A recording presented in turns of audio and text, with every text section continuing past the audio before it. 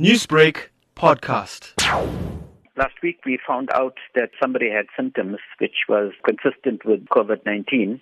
And what we did, because it's quite a crowded area, we had made sure that we had the person tested. 24 hours thereafter, we got the result quite quick, and the person was positive. What has been the precautionary measures that the society has put into place? This was quite a huge scare for everybody. And Chairperson acted very swiftly in trying to look at putting in place some protocols in terms of the emergency regulations.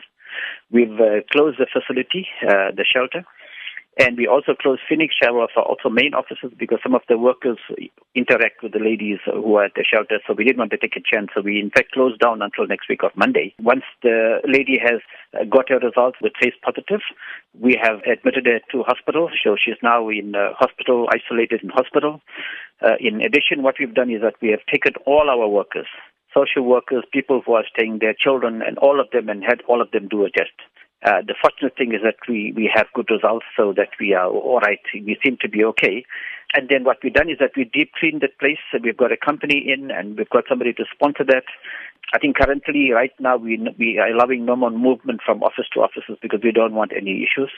And next week of Monday, we'll be reopening our facilities and child welfare again. Now, Sham Child Welfare plays a very pivotal role in these services that they offer to the community. If people still need these services, how is it that they can get in touch with you?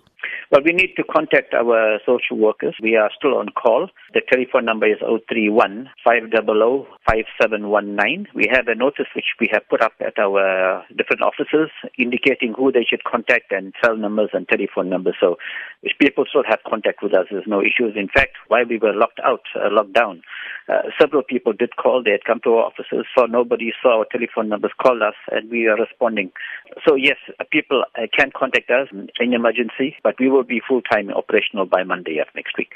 Newsbreak, Lotus FM, powered by SABC News.